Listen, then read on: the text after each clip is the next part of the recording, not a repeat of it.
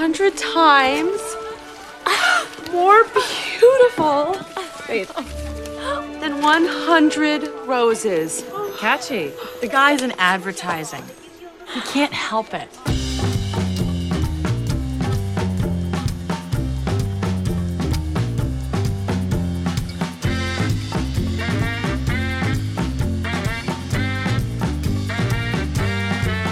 Welcome to Ad Cinema Club, where people who work in advertising watch movies about advertising to see what Hollywood thinks is happening on Madison Avenue. I am Ashley Rutstein, and I am joined by my lovely co-hosts, David Greiner and Shannon Miller. How are you two doing today? I'm good. We're recording this, not to get too meta behind the curtain or whatever, but like we're recording this the day before Super Bowl Sunday. So I appreciate you, Ashley Rutstein, as someone who is a content just generator nonstop of great insight and TikToks and videos and takes about the Super Bowl, making time to talk about the hottest movie of the moment, the movie that's on everyone's mind right now. I mean, my brain is going a million miles a minute this weekend, but I feel like this movie in particular is the perfect little breather to come up for air in between Super Bowl commentary. For sure. Like, it's definitely a nice break before the madness, even though this was a very special madness of its own. So really excited to dig into this. It's like drinking motor oil as a palate cleanser. You're just like, So refreshing. So this week's movie is How to Lose a Guy in 10 Days, starring Kate Hudson and Matthew McConaughey, which he is a close personal friend of both of my co-hosts. Oh, yeah, we go way back. Good old Matthew. Yeah, it's good old Matthew. Shannon and I did get to interview Matthew McConaughey around the launch of his bourbon. I think he now has a tequila as well, but his very fine bourbon Long Branch. And we're happy to report, Shannon, I think it's safe to say, he was a lovely, lovely man. He was a good conversation. Oh, he incredibly charming, just easy to chat with. He had no issues chatting in general, chatting with us. So it was definitely a time to remember. It's still kind of wild that happened, and just one day we will tell that story. That will be a bonus episode all on its own if anyone wants to join our Patreon and learn the incredible tale and how we became friends with Matthew McConaughey very suddenly. I thought you were saying we're just going to go like dig back up this audio from a podcast we don't own the rights to and just be like, hey, if you pay us, we will violate copyright. Just reenact it, and I'll do my best Matthew McConaughey impression.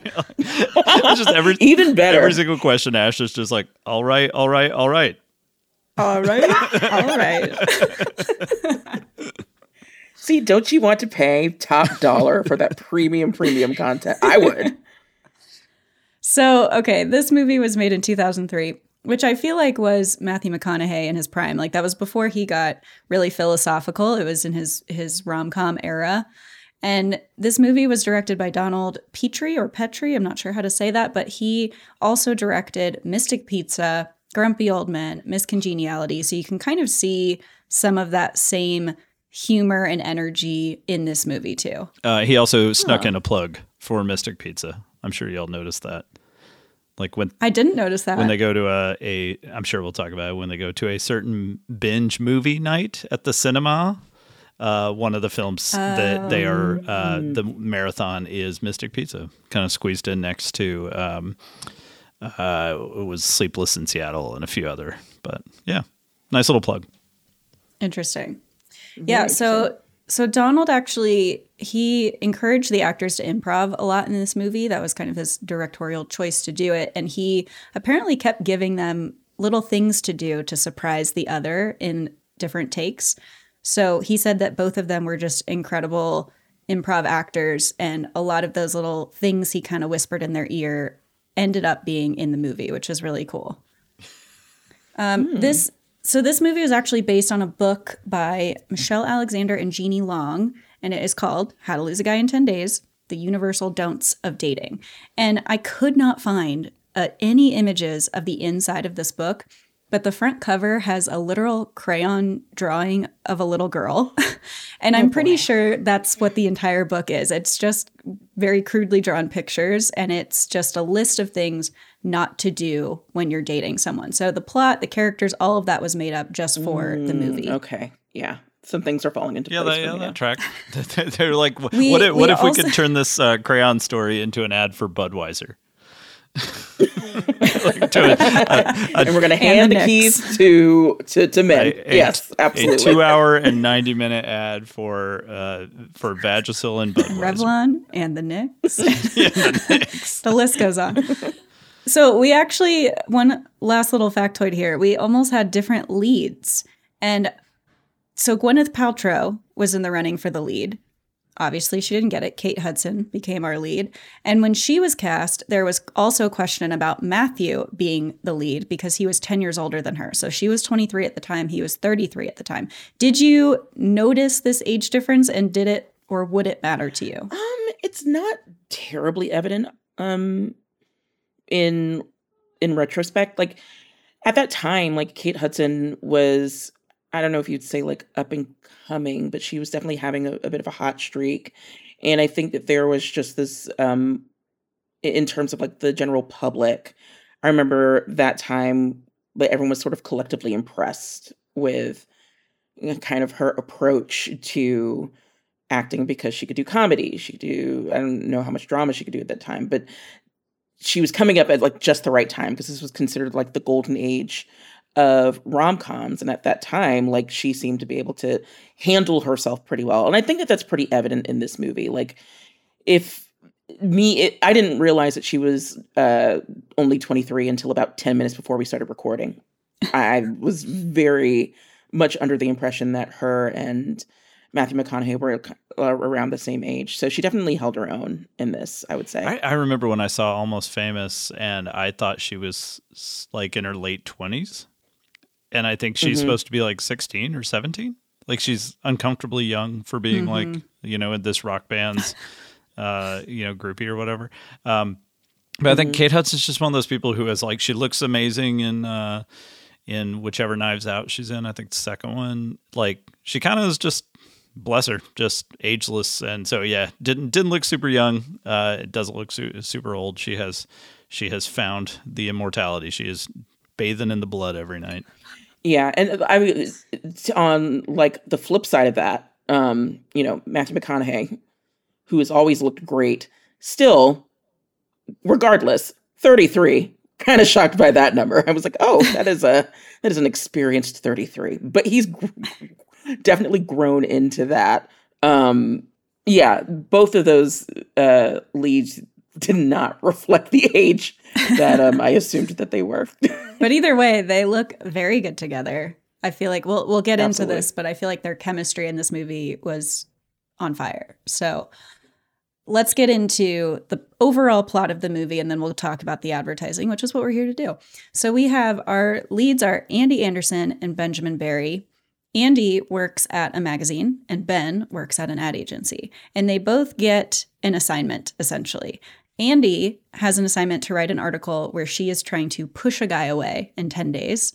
Meanwhile, Ben, he wants this big shot chance at his agency, and to get that, he has to make a woman fall in love with him in 10 days. So they're at odds. They're both playing each other. They are both very determined to achieve their goals. And obviously hijinks ensue because they're both very stubborn and very determined. I love that the setup, like when you explain it like that, and you're totally, you explained it perfectly, but it really highlights the fact that hers is like, my boss wants me to write an article about how to lose a guy in 10 days. And then on his side, he's like, okay, diamonds, right? They're controlled by one family. That family needs an ad agency. That agency has 2 creative teams. One of those creative, like it is the most 18 triple backflips to get to. And thus, I must make a 23-year-old fall in love with me in 10 days. And you're just like, I don't know how we got here from the advertising side, but okay. You had me at diamonds are controlled by one family and not actually rare. It is true. It's definitely one of those things where it's like, we are going to make this puzzle piece fit, even if this means we have to soak the puzzle piece in kerosene and light the bitch on fire. Like, it doesn't make a ton of sense. And I guess after a while, it doesn't need to. You just want to see at this moment hot people fall in love. That's the end goal. Like, it really jarred me sometimes because they do a good job of setting this up. But I'm stealing some of Ash's plot thunder here. But like that the villains are like women trying to get ahead in advertising. And you're like, yeah, I love that the villain here was ambition. Like that is these two women, God, just the worst. They're trying to actually carve out a successful career in advertising, but luckily for our, attractive, already successful white guy, we're cheering for him. And it really is, the movie is so sympathetic toward his character. I'm like, I don't know. It's not my pick. I don't know. I kind of like the Judys. But okay, let's dig into that though, because I wanted to start by talking about the advertising, because the advertising is kind of just a means to get to the fun rom-com stuff. So I figured we would let's dive into the advertising and then talk about all the ridiculous romantic hijinks later. But so Ben works at Warren Advertising, and when we get our little view into the agency, our first view is Matthew McConaughey taking his shirt off in the office. With all the windows open, just like, what's up, everybody? And they're all staring. I mean, as you would, everyone I would stare as well. Yeah. But so we get a little understanding of his role at this agency, and it is very much the dude accounts. He works on the liquor brands, the athletic brands, and there's this other team who is a female team who has a very different set of accounts. And that's where this dynamic starts, because he wants a little taste of the account that they're going to get, which is DeLauer Diamonds. Shannon, give us a rundown of the dynamic between Ben and the Judys, this female team. So I love one that they're called the Judys. They don't even get the honor of having like distinct names. They didn't even bother. They were just like, these are two Judys. Judy Spears, played by Michael Michelle, absolute baddie, and Judy Green, played by Shalom Harlow. And it is clear that they are this sort of like power duo of women. I don't want to say it's like the post Spice Girls approach to feminism and entertainment, because we've had plenty of evidence of like these strong female characters in entertainment, including one of my favorite shows in the world, Living Single. But this is definitely, how do I put this? I think that there was this sort of interest in like, women should do things, ? And the Judys are a great example of that. They are just these high-powered, sort of heels clacking version of powerful women. And within this agency, they are, taking a running shot at this big luxury account. They don't really go into much detail in terms of like the types of accounts they run, but the general assumption is that they have some experience in this area. And for Ben, he wants to, as you mentioned, break out of sort of the dude bro markets of beer and sports. He wants to move into the real money, which is the luxury market. So the dynamic that they have immediately is this sort of like contentious, very competitive, even though they're working for the same company. At the end of the day, the money's going to funnel into the same account. It's just important. They have very different reasons, apparently, for wanting to helm this account. So it puts them immediately at odds. And again, it is a very, very sticky situation for a viewer, because I feel like I, by obligation, have to root for the Judys. But this movie really does not want me to. No, we need justice for the Judys. It's just kind of, and like, it should be very clear, like, again, this is very much a person, the Judys are basically the manifestation of a person who is just figuring out that feminism is a thing. They don't know what that thing is. They just know that women should be able to do things. even if that means that they are going to use their strong feminine sexual wiles to get what they want, because the Judys are also in meetings like a little horny with your kids, which is an odd thing. So yeah, there is this immediate competition to go for this big account. And even though the Judys should not be villains, they are. Ash, I have a question for you about this. The setup is so, it makes perfect sense if you just watch it, that he wants to do more than the kinds of ads he's been stuck with, right? And that on its face, okay, sure. But the accounts he's been stuck with, literally they say, are sneakers and beer. Like, and the implication of his wall is that he's doing Nike and Budweiser, and right. Russell Athletics and a few others. I don't know. Like, did you feel like that was? How did you feel about that setup? I mean, do you think they were trying to make it look like he just wants more than anyone should want? Because those are two of the biggest categories you could ever hope to even get onto. Like, if you worked at Wyden and you got those two accounts, you'd be set for life. Yeah, I feel like for the audience that doesn't have experience with advertising, it makes sense, because beer and sneakers and athletics seem to be way lower on the totem pole next to luxury diamonds. So in that sense, I understand. But coming from the actual advertising world, you know, just like you said, we know that those accounts, the beers, the sneakers, those are some of the most fun, the highest budget accounts you can possibly get. So from our perspective, I feel like he's right where he should be. But there is also the dynamic of men getting put on traditionally male accounts or brands and women getting on traditionally female brands. And I have experienced that in my own career, and it's annoying.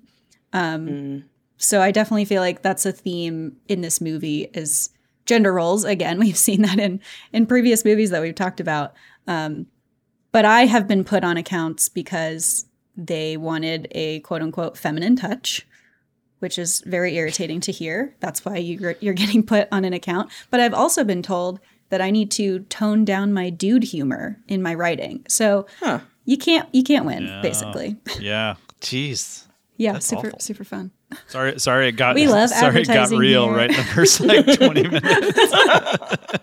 I had scheduled later in the episode that we would get real. You have like part 7 of the episode is catharsis, and we jumped right to it.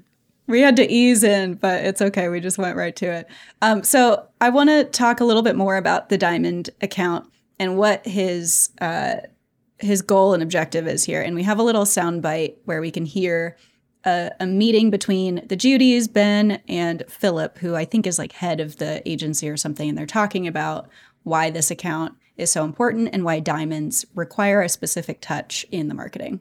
Now, to date, the diamond industry has always targeted men, sending the message that the woman needs the man to buy her the rock. All right, they say a diamond is forever. We say a diamond is for everyone. Inclusivity, yeah. Well, but the Judys are not on board with diamonds being for everyone, because they make the point that scarcity is what drives up the price. So if diamonds are for everyone and are readily available, they are no longer going to be seen as high up in the world in terms of status. And 200 years of capitalism have agreed with them. Exactly. And this is also where our setup for the rom-com happens, because the Judys and Ben are going back and forth on how they think this diamond campaign should be created. The Judys want it to be about lust, which we see them kind of seducing Philip a little bit to make that point.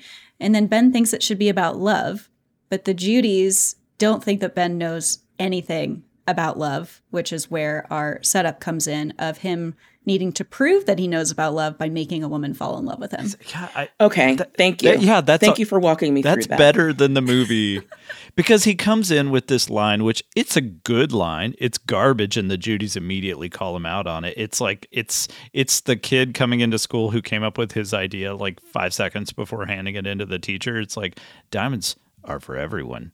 And then they're just like, no, dude, that sucks. That's literally the opposite of everything this client wants. And then somehow within 5 seconds, they pivot to love and this challenge to make someone fall in love. Like, you have just framed it about 10 times better than the movie did. Yeah, and this the kind of misstep there obviously would be like the Judy's being like, you don't know anything about love. Obviously, he should have ended the movie right there and been like, how do you know that? We are colleagues. And then end the movie. There you are. You're done. But apparently, it goes on to force him to sort of prove that point through this ruse. So, okay, let's get into that ruse. And I feel like this should have been called How to Lose a Guy in 10 Days While Watching the Knicks, because that is the core of the plot. We see this romance flourish over the course of 7 Knicks games. This whole thing is Knicks SpawnCon. What I love about that element of this film is that you can tell that there are just so many elements that they have here to make sure that you understand that this is a quintessential New York love story. Like, they made sure to pick the 2 quintessential New York jobs. The only 2 jobs. A magazine. Yeah. The only 2 jobs. Someone in advertising and a writer for like a high fashion magazine. And they both love the Knicks. And you're like, yep, bada bing, bada boom. This is New York all the way.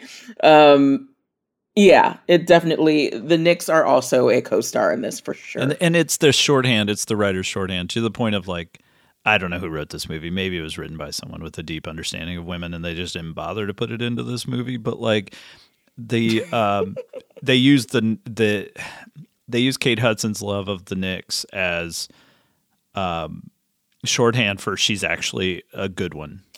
Yeah, that it's definitely before we really started breaking down how toxic of an idea is. Like, I'm not like other girls. I'm a cool girl. I mean, I love sports. I love to look at my colleagues eating salads for lunch. I want a big juicy burger. Yeah. Look how cool I am. She is absolutely the manifestation of that ideal before we were like, now hold on a tick. That is actually a terrible way to frame your personhood and your womanhood. Yeah, it all feeds into this idea of like the cool girl model before Gone Girl sort of tore that down, if you remember. He's lucky to make it out of this alive. So, okay, I mean, because she is that cool girl and Ben is also a huge sports fan, they would naturally gravitate to each other. So when they first meet, their dynamic is, I feel like, very real because they're just being each other, like being themselves. But after their first meeting is when everything kind of changes and they both flip the switch to reach their objectives of pushing him away and making her fall in love with him. But I want to start with their first meeting because their exchange is so strange and odd, but I feel like it sets up a perfect representation of their relationship. It's like they're playing one of those old game shows where you're only allowed to like say one word. And they have to guess who you are from history or whatever. Unattached? Currently. Likewise. Surprising. Psycho? Rarely. Interested? Perhaps. Hungry? Starving. Leaving. Now? Mm-hmm. Okay. Jesus, blathering Christ. It is definitely feeding it. Not only is she cool, she's mysterious. She's so cool. I just assumed only uses few words. Is this how attractive people flirt? I just assume it's easier for them. Yeah, not as nerds. Definitely not. I feel like, so have you nerds. Have you finished season 2 of The Bear? Because I have some thoughts on the way they portray staging. No passionate rants about Charizard. I don't understand this love at all. I don't get it even a little bit. We have to form full sentences like peasants. No, that's how it goes. Got to try real hard. I like how all 3 of us are married and we're just like, oh God, it's so hard being a single nerd.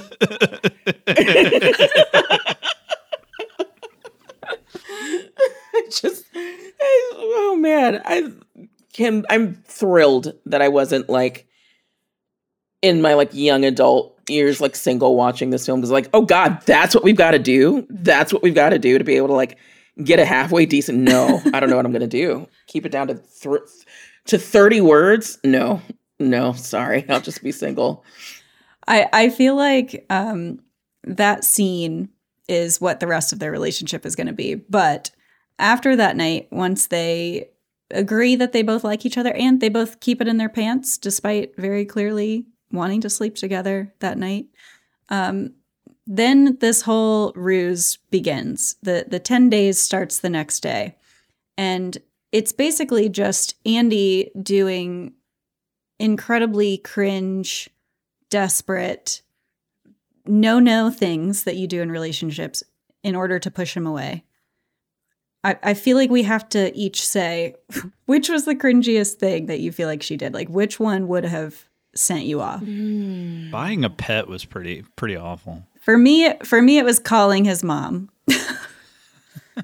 I meeting the parents is such a big step in a relationship, obviously. But in-laws are so scary. My in-laws are wonderful. They're not going to be listening to this, but if they are, I love you. Hi. But it's such a strange dynamic. And the fact that she just like called his mom on her own and had conversations and got her to send baby pictures of him so that she could morph their faces and see what their kids would look like is just, I can't handle that in my brain. And his mom went along with it, apparently. Like, had zero issues with this strange-ass woman requesting baby photos of her adult son. She's like, yep, checks out. Sure, absolutely. And during a time where, like, how did she get those so damn quickly? Again, this movie happens over the span of 10 days. And she had baby photos in hand, at least by like day 4 or 5. Like, she just had a zip drive shipped out, overnighted to her. I don't remember how we were sending files in 2003. I don't either. There's scanners. There are definitely scanners. There's like, but even at my height of technological proficiency, I didn't know how to run a damn scanner. I did not. So like that woman learned how to work a scanner to send pictures of her, personal pictures of her son to this strange woman. Not shown. What a boundary crossing. Not shown are the scenes of her having to walk tech support over the phone with the mother, like with his mom. Like, okay, you're going to want to put it face down. Okay, close it now. Now open printers and scanners. Yeah, that was a pretty boundary crossing moment. That would definitely, I think, runs gold of like the cringiest thing she did. I think probably like the second, at least for me, was just bringing all that shit to like a box of crap to this dinner date. It's like, if I'm welcoming you to my home for the first time, you do not need to bring your personal effects over to clutter my already small space. So, like, to have a fern, like a whole fern, along with multiple stuffed animals, framed photos, ma'am. I like that you mentioned the fern before the fact that she bought a living dog. Oh, yeah, she did bring the dog. I mean, I always welcome dogs, so I was like, you know what? I could rock with this. But the fern, get that out of here. So it's too... It was way too much. Yeah, like just that sort of, that was, I mean, obviously she was like taking it up the next level.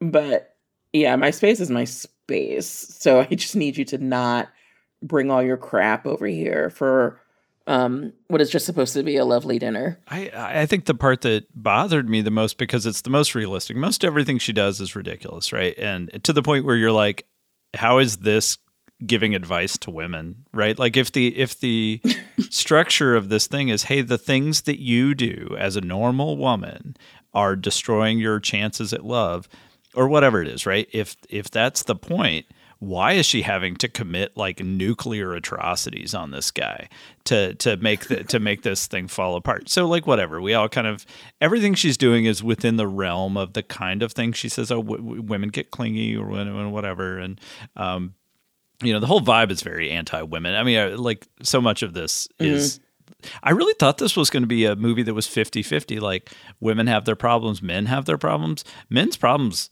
never on display in this film, really, other than like passing comment that this guy sleeps with a lot of women, but he's great. and it turns out he's awesome. And really, you almost never see anything bad about Matthew McConaughey. He does harass a coworker, sexually harasses a coworker in literally the opening scene. But then that coworker like shows the boss her cleavage. There's no amount of it, but anyway, the thing that bothered me the most, because it is maybe too real for some people, is like her controlling him when he's watching the Knicks game, and she's like, "Hey, go buy me a soda," even though there's only 1 minute left, and he does it. And I mean, gender aside, that is a very real kind of toxic control mechanism that we've all seen people fall for, and those are the kind of, like, not to get too dark about it, but it's like those are the kind of tests that people do to see how much can I control this person. And so that scene, I was just like, ugh. And the rest was just like over the top comedy. But. Yeah, and I feel like he clearly wouldn't have done it if he wasn't trying to get her to fall in love with him. So it's like, seeing both of their motives play out very differently, it was really, really interesting. I mean, some other things that she does, she accuses him of talking about another girl or thinking about another girl. She talks during a movie, which I would not be okay with. Actually, no. Yeah, I rescinded my previous answer. It was that. Talking during her film is one of like my biggest pet peeves. It's like your only job is to just shut up for 2 hours and laugh appropriately, and you can't manage that. No. Yeah, and then gets him absolutely like laid out by the dude behind them, just clocks him to the ground. Yes. And then he rubs his head on her chest. Oh, it's so and then weird. He's okay again. But it's charming. It's charming. It's so charming. You have to love him now. He is like there's a way they could have recorded that scene where he's like rubbing up against her in some like, I don't know, but the way it comes across is like he's a baby piglet just like rutting around looking for a teat. It is really uncomfortable, and I'm like, dude just got knocked out in the hallway of the movie theater, and his first impulse is like gotta nurse. Just yummy, yeah. Ugh. Yeah, that was painful to watch. So another thing that she does that I feel like we have to talk about is that they're starting to get a little romantic, and she decides to name his eggplant Princess Sophia. I like of all the things we've talked about so far, and that's where you draw the line. Like, I'm not saying penis. It's it was funny because like, as I'm one to do, I was watching the film with my husband. He got halfway through and was like, I got to just do something else. Lucky man.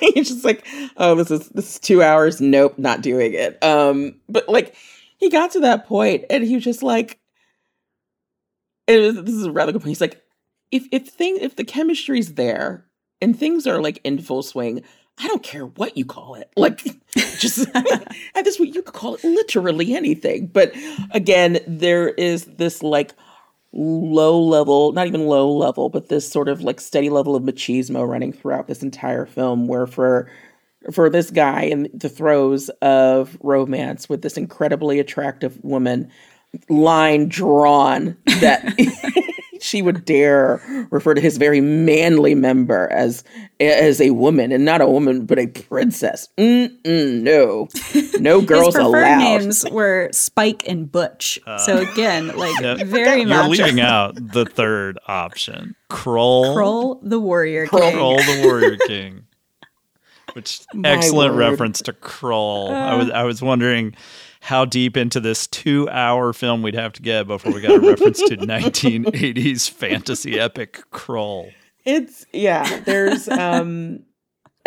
I mean, you could definitely tell in terms of like, there's no question that this is a film that was largely, like, the screenplay is written by men, directed by men. It's basically a rom-com for men. And even with the little touches of what are supposed to be female empowerment, are all at the service of male gaze. So even down to like, I know we kind of like touched on war and advertising in and of itself. It starts out as these, you see the image of at least the first Judy, and she's a very clear powerhouse and has access to these really big accounts. But then you get into like the interior of the agency, and it is just man, like dark man cave, earthy tones. Like it is very clear that even when they're like trying to have this sort of tit for tat of, gender roles, it is very clearly man coded in every sense. So, fun times. Really cool. I think that's a time good point too, because like they are trying to villainize the Judys, which we've agreed they should not be the villains of the story, but they are in the movie. And you can tell that by how different they seem from the agency itself. Like just the way they dress, the way they are poised, like they don't fit the vibe of the agency itself. They almost seem like they should be in some, high-powered law firm or something. That's kind of the vibe they give the Judys. And the agency itself is very cool guy, like lots of wood tones. It's just very, very different, which sets them apart. Yeah, it looks like they should Cool work table. with like Kerry Washington in Scandal or something. Yeah. Exactly. 1,000%. Yeah. All right. So later on in the 10 days of this relationship, after all of the cringy things that have happened, and they are still together because he's not given up and neither is she, they go home to meet his family. And this is where it kind of turns, because they have some real bonding moments. And I feel like we have to talk about the shower scene because it's just iconic. Is it? In a cringy way for this movie, it is iconic. It's definitely, in terms of like when you talk about early aughts rom-com, it's up there. Like in terms of like what defines this movie, that shower scene is probably one of the bigger defining moments of that time. Even it's cute. Yeah. Yeah. It's like I've seen better shower scenes. They're having their moment of emotional vulnerability literally on the toilet. Like she's sitting on the toilet the first time they have like their actual moment of vulnerability with each other. I was like, I too have felt vulnerable on the toilet, but no one has grabbed me off of it and dragged me into the shower. Well, and the way she puts her arms up like a child to get him to take her shirt off just sent me. All right. I rescind my 2 previous answers about her cringiest moment and have now replaced it with this. When she did that, I literally yelled, "Woof!" Not a fan of that. Don't feel good about that. And I love that.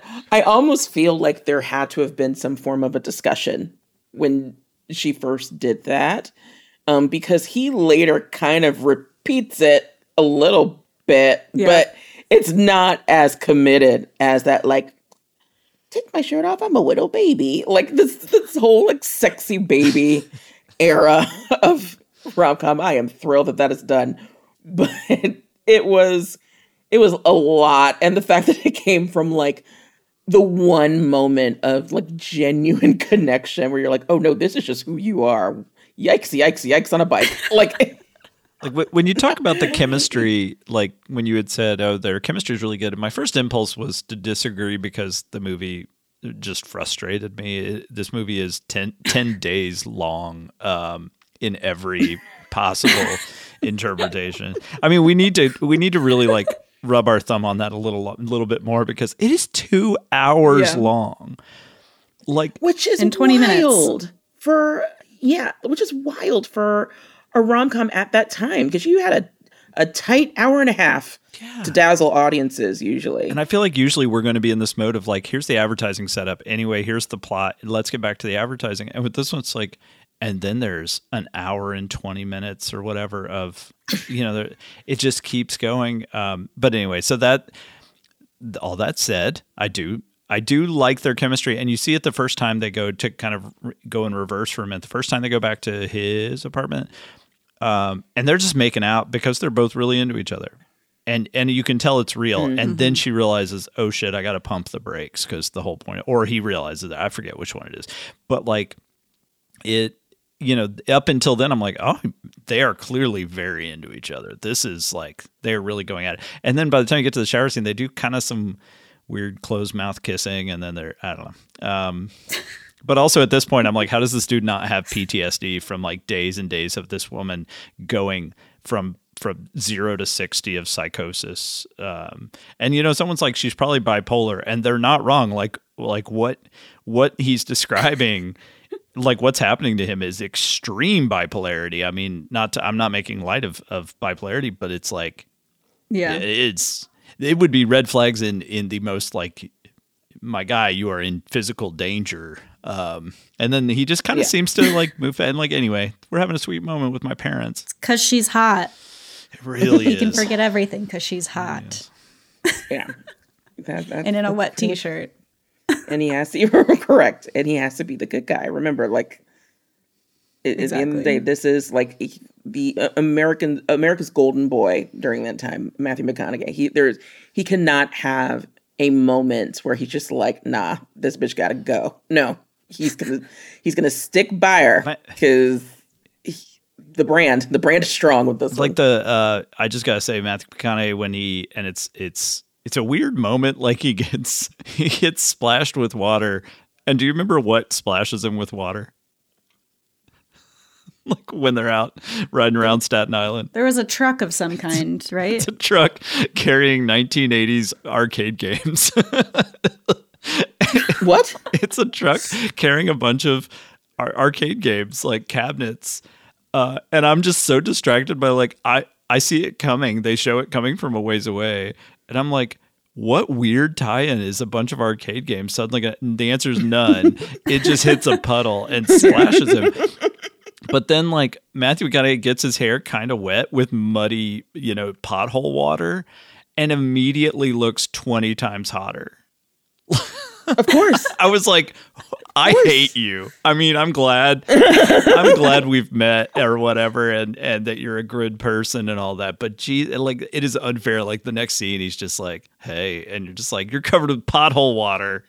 And you're making out with a woman on a toilet, and you're still beautiful, still golden ray of sunshine, beautiful. Good guy, hot guy, Matthew McConaughey, sticking true to his brand. Okay, so we've gone through, I think, like 8 or 9 days at this point, and it's all culminating with the Delaware Diamonds event that they have to put on. So we're going to get back into the advertising a little bit here, because to prepare for this, he's trying to come up with a campaign idea and wow the team. And at one point we see him concepting with his team, and I thought the funniest detail was that he was using a physical thesaurus to write his copy. Yeah, he's just saying words, and his partners like look at where, I guess he's the creative director and he has a copywriter and a art director, but like that's what I'm assuming. That moment, I was like, Ash has got to be loving the realness, like the painful realness of when you get to the moment where you're literally just in the thesaurus looking up synonyms for icy. Yeah. And I was like, this scene is so dumb, and yet the most accurate moment of advertising we've seen in 4 films. It did feel painfully accurate, and just the physical thesaurus was just hilarious to me, because I have never had to do that, and that sounds brutal to have to flip through pages to find stuff. But we have to talk about what he lands on for his line. His winning campaign line for Delaware Diamonds is "Frost yourself." Ladies, frost yourself. How do you feel about "Frost yourself"? Well, you know, shout out to Andy, because it came from her. Yep. Originally, so maybe another point for accuracy. Like, the guy gets all the glory for something that he stole from a woman. So there's that. I mean, it's just so. And the thing is, what kills me about this tagline is that we see like kind of market testing in real time, where Warren sticks his head out of the window. It's like, go frost yourself, and immediately it's confronted with the possible issues of that tagline, where someone's like, hey, go frost yourself, buddy, or whatever she says. She says, frost this. Yeah, frost this.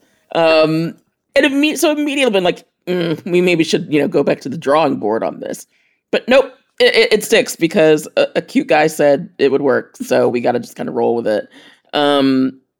Yeah, that was another a bit of a frustrating point, is like, oh, he's going to get the credit for what is a terrible line that he stole from a girlfriend that he wants to break up with very soon, I imagine. And despite kind of getting a real-time response of how bad it is, they're like, nope, we're going to rock and roll with it. I had this creative director, lovely human being, way less filthy of a mind than me, and then I think most Americans, if I'm being honest. And so he would come up with these lines or these things sometimes, and I felt like I often had to be the person, even though we were all thinking of it, I had to be the one who's like, no, that's about coming. Like that's that's a sex thing. I was constantly having to be like, and then you look like the pervert when you're the one. I'm just like, listen, I'm just trying to save us from the tweets. Okay, that this campaign has intonations, and yeah, when they just are like, the women deserve to frost themselves. They don't need to. No guy needs to buy them a diamond. They can get that frosting all over themselves. And I'm just like, what?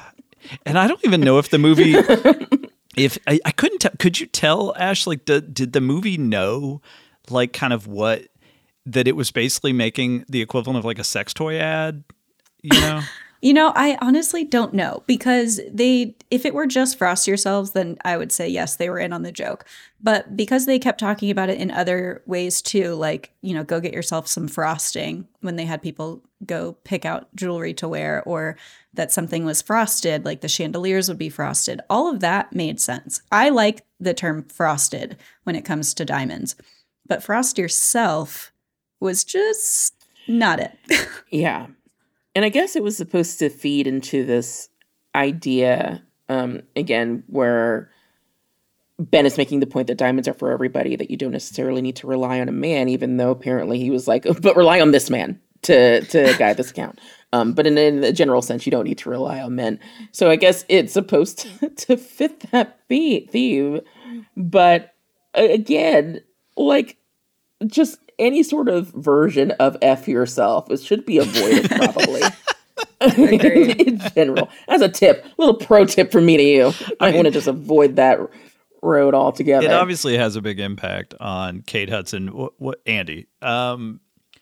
Because like the film quickly turns, unexpectedly, delightfully turns into a heist movie when she just steals like some of the most valuable diamonds on earth. And I'm like, oh, okay, let's see where this goes. It turns out nowhere. It was just a weird moment. But for a minute, I was like, oh, hell yeah, girl boss taking millions of dollars in diamonds from this brand function. Yeah. Like, she's like, oh, I thought this was... Yeah, the Isadora is mine. I thought this was swag. I thought this was brand swag, like a tote. We don't agree that it looks best on me. I thought that this was mine on arrival. So... Okay, so and this is my big question and probably like the source of a lot of my notes on this film, as sort of an agency novice, I have to know, are these type of events real? Like these huge galas where you just walk in and are handed multi-million-dollar diamonds to just casually gallivant in for the night? Like this just seemed... obviously there are ways to sort of ingratiate yourself with this potential client and to spend time with them. This felt like it was on an extreme. Like they don't even have the account yet. So, yeah. And yet they're inviting these people over to handle some of these expensive diamonds. Is this a possibility? One, is this event even a thing that happens in general? I'm poor, so you got to let me know. At least in comparison to this, I'm not being invited to wear like $50 million diamonds anytime soon. So one, does this event exist in life? And two, is this like an actual event that prospective agencies would engage in with a client in real life? I mean, I have personally never worked on a luxury brand of that capacity. So it's very possible that it's a thing and I just don't know. But to your point about the account, like they say that they're up for the account, but this event is certainly... we have the account and this is our big kickoff. So that dynamic was kind of odd, but maybe they just kind of skipped over the fact that the agency did in fact win it. And this was just, a welcoming to the client. Yeah. In the 10 days, like this is like extravagant onboarding. I mean, when you win like Exactly. essentially a B2B account that has according to this film, what, 50 to 60 million dollar annual billings. I was like, damn, you're billing this client 60 million. Then Not media. Then hell yeah, throw a party, invite, like turn it into the as featured in the documentary film Ocean's 8. It's the Met Gala, just like. Yeah, I don't know. I think as a 360, oh God, I'm saying this earnestly, as like a 360 activation campaign built around this god-awful premise, it's actually quite well done. And I was just kind of like, well, damn, okay. Like, I still don't like Frost Yourselves. But to your point, like, they made it a legit thing. They made a good excuse for just absolute eternal hottie Bibi Nourith, the editor of Kate Hudson's magazine. Composure. Composure. Not to be confused with any other C magazine. It's like the biggest. Every other magazine in this movie is real, but Cosmopolitan, obviously, they didn't want to make it too real. But like they make a good reason for her to be there, for the plot to the denouement to come together the way it does. Because I'm like, this seems like the kind of legit event that all these people would end up at. Yeah. So this is where everything kind of falls apart at this event, because they both find out about each other and what their missions are, so to speak. She gets super upset because she realizes that she's fallen for him and runs out, like you said, with a very expensive diamond on her neck. And that is definitely just a vehicle to make her stop and stay there for a minute so that Matthew McConaughey can sweet talk her a little bit. But it doesn't work.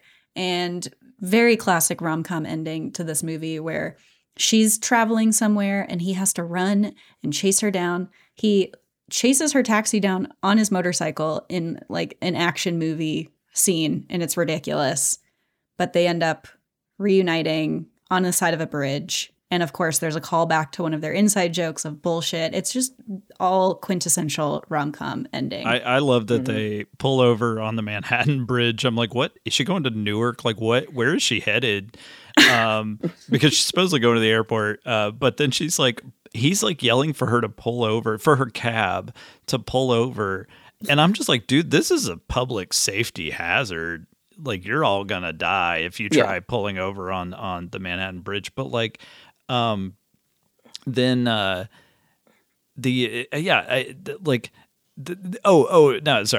say is that she pulls off like her one really inspired lie of the entire movie is when she tells the cab driver she's gonna throw up. And if you ever want a New York cab driver to pull over with post haste, you just tell them, like, I'm not feeling so good. Could you crack a window? That dude will let you out in the middle of like 18 lanes Middle of traffic. Hudson. Yeah, just like, not in my car. Oh God, that's if there's any evidence of what like the economic sort of feeling of that time was, even though it's 2003, so we were kind of like on the decline. The fact that like within days of, because it kind of gets hazy after they break up, that timeline there, but she's on her way to like another job, like, or like another like job interview, like immediately, almost days after. She's like, yeah, no thanks, I'm gonna go get a high profile job in DC almost immediately, because she wants to write about politics. Shannon, you can't, there's no media jobs in New York City where you could write about important issues.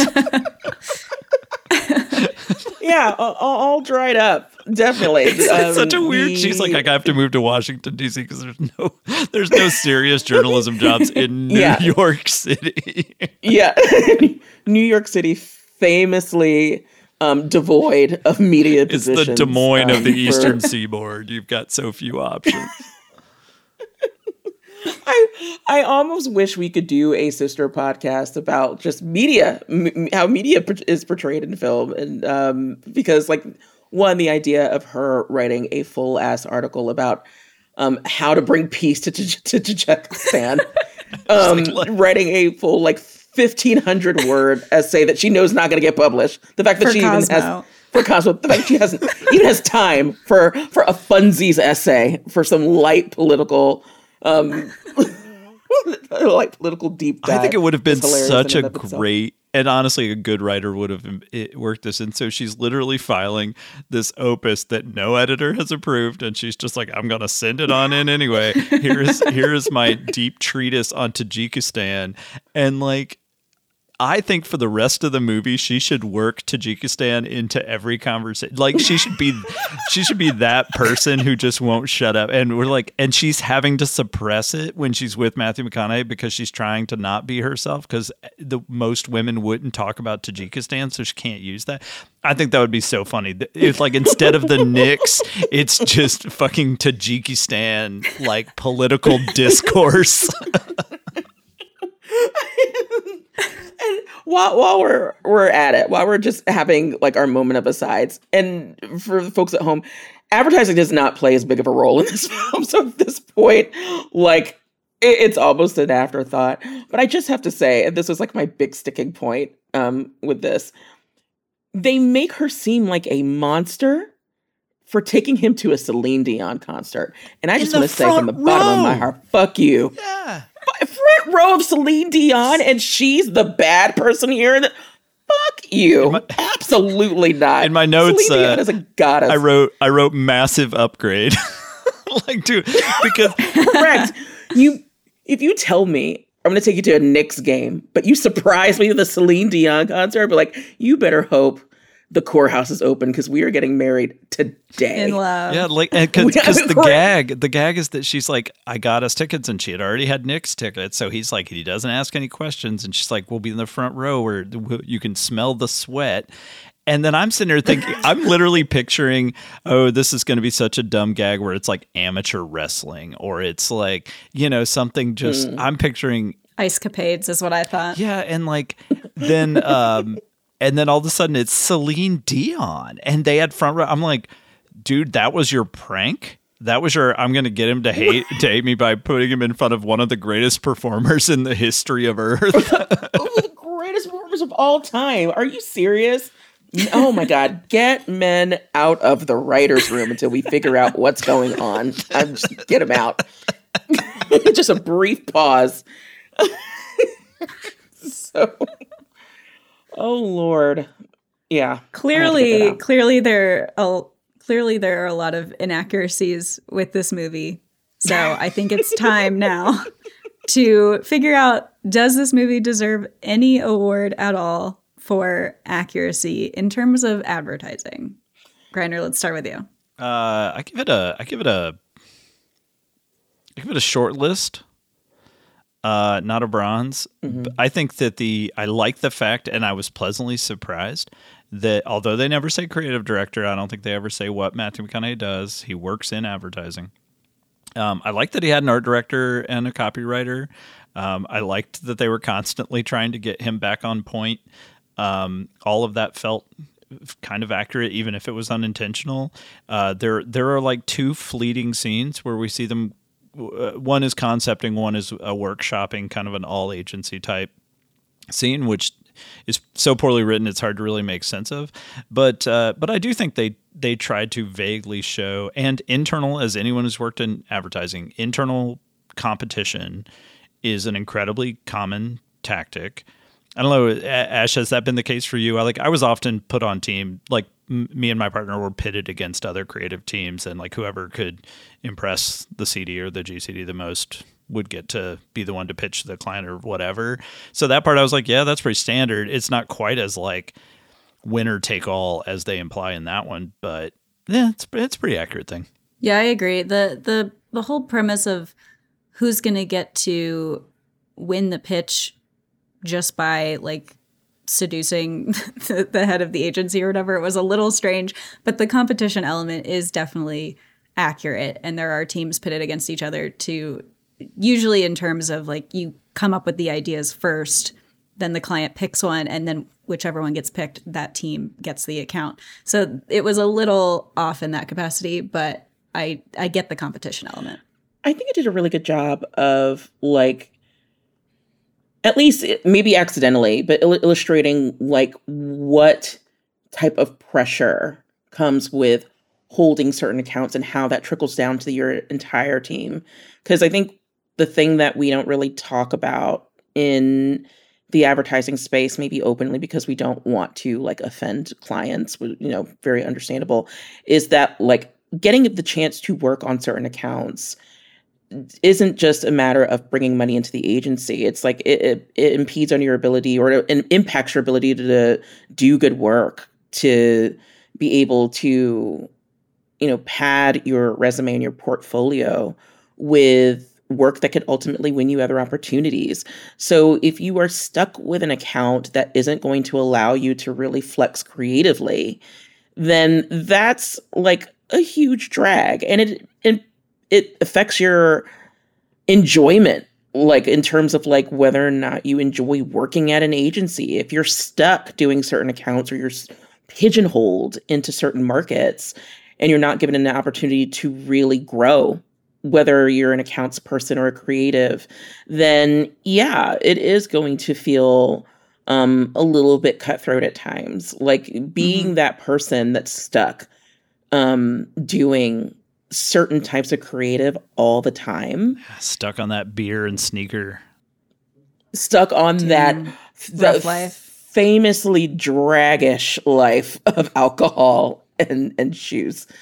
I think that desire to be able to spread your wings and flex your abilities, even in an accounts perspective, which isn't as often talked about as like from the creative side. I thought that it did at least touch on that point in a way that's like, oh yeah, that actually makes sense.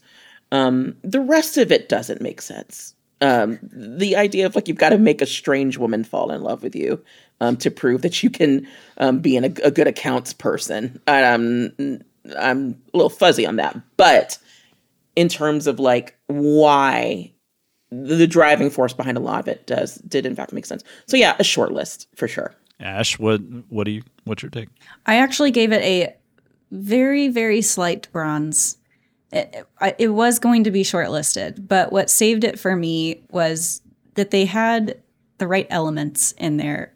Even though some of those elements were terrible and cringy, like Frost Yourself, they did have a tagline. They did show concepting. They had a team structure that made sense, creative director, art director, account, whatever. The themed event, I thought, was pretty well done, like we talked about. It had a really cool theme. It had the frosted elements that they were talking about. I appreciated that they had all of those pieces. They had the puzzle pieces of an agency world. But it was just very, very slight bronze. Very, very close. Fair. Can I give a shout out to someone that we somehow have not mentioned, even though she is the best part of the film? She is the only reason to watch this film. If you watch it for no other reason than for Kathryn Hahn. Kathryn Hahn is undefeated. She is amazing in everything. I'm one of those like late to the party fans who discovered her with WandaVision and was just like, who is this? Yeah, and then Agatha all along. And then you were like, oh, she's been in for me, like, she's been in everything. And now when I go back and watch something older and Kathryn Hahn's in everything, you're like, oh my God, she's good. She's so good. She's unnecessarily good in this film. Plays like the friend of Kate Hudson's character who like at one point volunteers to pretend to be a therapist. Very weird scene, but she is like in full form. Classic Kathryn Hahn in that scene. Gosh, she's so good. And so it's like every time I started to get annoyed with this movie, she would come back in and she's there throughout the whole thing. A lot of these side characters you don't really ever see again, or they barely ever come back. And I was like, thank God, Kathryn Hahn back, saving this scene. And just looking amazing, perfect.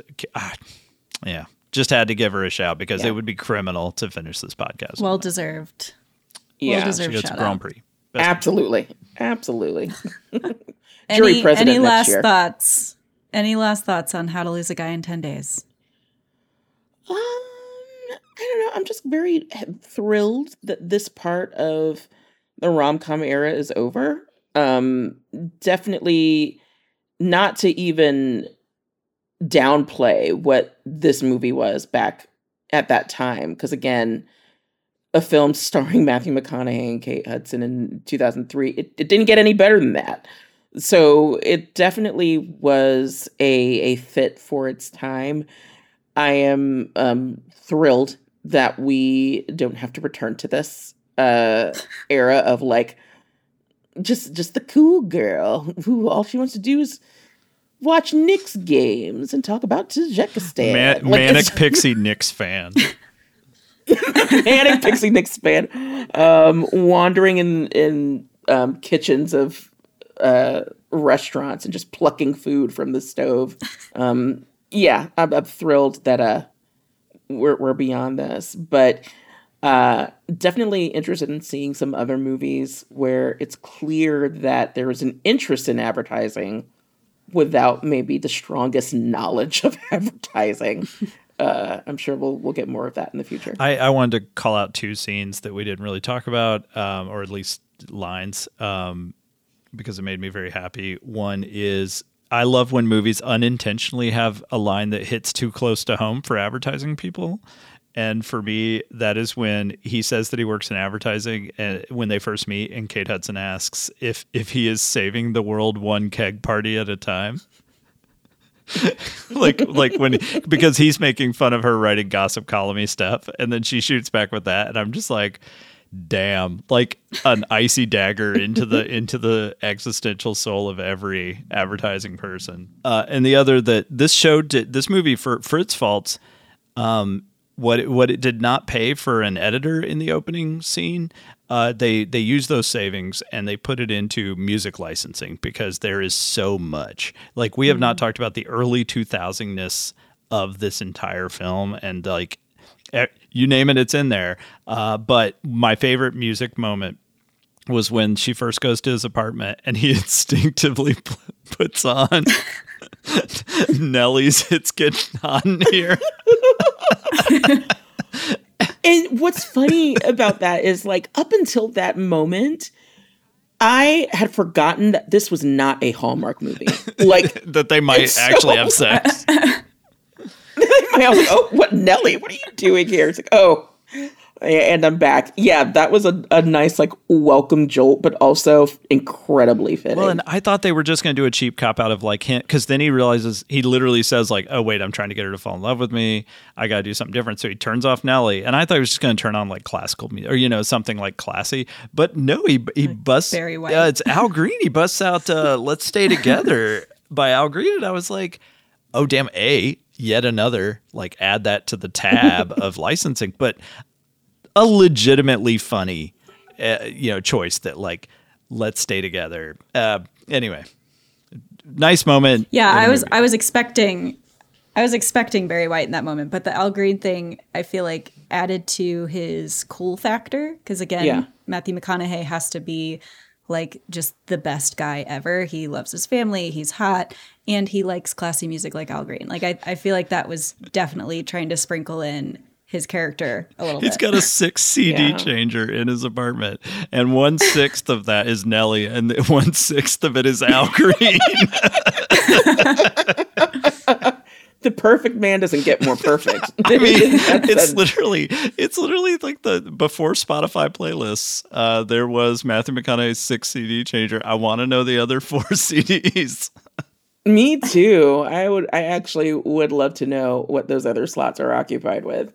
We didn't even talk about the DeLauer ad at the end when they finally get to like the Frost Yourself ad. We got so distracted we didn't talk about the ad. We didn't talk about, like, the one ad that's in here, which I actually, of the entire movie, I was like, no, this is actually creative genius at work. Like, is her name DeLauer? Is it like Miss DeLauer? Mrs. DeLauer, whatever Mrs. her DeLauer. first name Madame. Who is in the film for a good solid 5 minutes, and those 5 minutes are comedy gold. Like, Ben and Andy are having like a fight via awkward karaoke on stage when they realize that they're playing each other. And like Ms. DeLauer is enjoying the entire number. Just they are very clear to everyone in the room. butchering My Lady Carly Simon. And they are destroying one of the greatest songs of all time. And she is like, listen, I've spent most of my 90% of my screen time being horny as hell. I'm going to spend the rest of it loving this awkward moment. Loving it. Like they are tensely shouting, "You're so vain." And everyone in that room is like, "Get me out of here," except for Ms. DeLauer. She's like, "More of this, please." All that matters, play it up, Johnny. All that matters is the client is happy at the end of the day.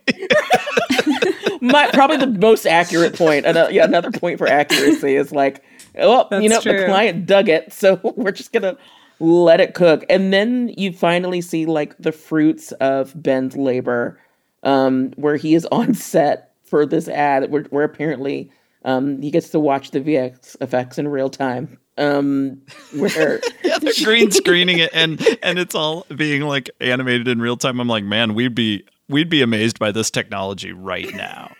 Right, like we are certainly in the future. They are in 3003 as opposed to 2003. It is like she's surrounded by these, not surrounded, but she's like betwixt these two beefy men, and essentially is like, don't need them, flick of the wrist, they dissolve. Disappear. And I was like, yes, a point for Miss Andre, get him out of here. And so she's like, they disappeared at the end. She's like, just trust yourself. And it's like, just for the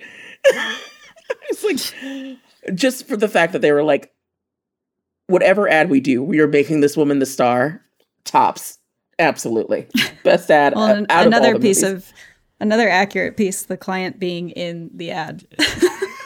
Yeah, are we keeping score of those? Because we've had Mr. Mom and this one. So at least 50% the client has been in the ad. And so keep track of that metric. Well, that is How to Lose a Guy in 10 Days. I feel properly frosted. I don't know about you two. Gross. Bullshit.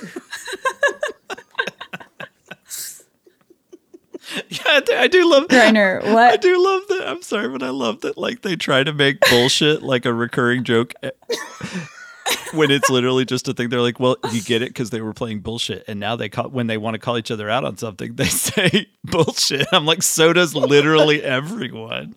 Rom-coms have to have an inside joke. That's what makes them so Gotta cute. call back. It's the cutesy callback. Yeah, no, favorite. I know we sound like we were tortured. I am thrilled that this is part of the lineup. I could not. I hated this movie until the last hour, and now which was a am loving good portion of the movie. 2 hours and 22 minutes. 40% of the film. That was a beefy rom-com. That's for sure. My word, it's a Marvel movie. We watched a Marvel movie's worth intermission of like Matthew McConaughey and Kate Hudson terrorizing each other. We need a Rock Hunter intermission in that one, and we'll be good to go. Bring me Tony Randall. Right. So, Greiner, you're going to be the next club president. So, what are we watching for our next meeting? All right, y'all. We've done too many rom-coms. I hate to be the one to say it. We've done too many. We've done 2 rom-coms, three rom-coms, kind of, if you count Will Success Spoil Rock Hunter. So we're changing things up. Next week, we are going to be watching the 1988 cult classic, John Carpenter's They Live. I don't know if it's streaming for free anywhere. I feel bad to make anyone have to pay money, but there are ways to watch it. No, this movie is is it about advertising? No. But does it center on advertising?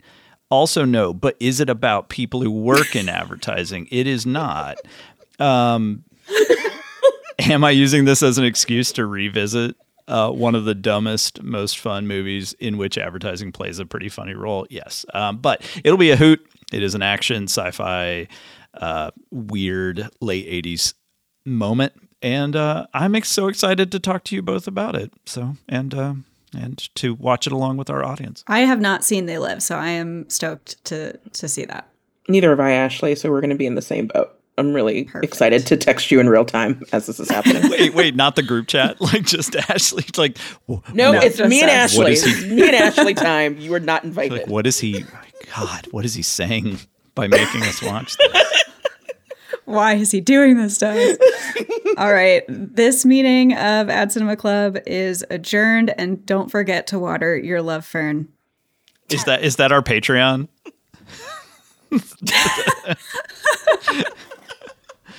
Oh yeah.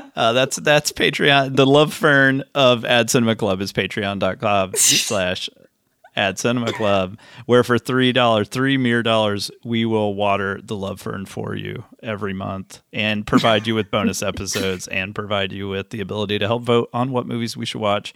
And all the other stuff that I'm going to remind you about in the closing credits. But we love your support. We thank everybody who's been listening to this new show. We're really pumped, and we love your feedback. So big thanks to everybody. Ad Cinema Club is a production of Boutwell Studios and Big Screen Lemon. If you're looking for the best possible team to help you launch a podcast, cast voice talent, handle audio production for your ads, you should head over to boutwellstudios.com and mash that contact button. Tell them Ad Cinema Club sent you. This episode was hosted by Shannon Miller, Ashley Rutstein, and David Greiner, and edited by Lane McGibney at Boutwell Studios. Our theme song was composed by Brad Lyons, also at Boutwell Studios. If you like what we're building here at Ad Cinema Club, we hope that you'll become an official club member by joining our Patreon. It's a mere $3 a month at patreon.com/Ad Cinema Club. Club members get to enjoy early access to each episode. You get to vote on movies that maybe we should watch in the future, and you get exclusive access to a few bonus episodes each season. So please check out that Patreon. We would appreciate it. Also, please take a moment to rate and review Ad Cinema Club on Apple Podcasts. We're a new show, so those early ratings are incredibly important for helping us reach new listeners. You can also reach us at adcinemaclub@gmail.com. You can visit us at adcinema.club. And yeah, thanks for listening. This club meeting is adjourned.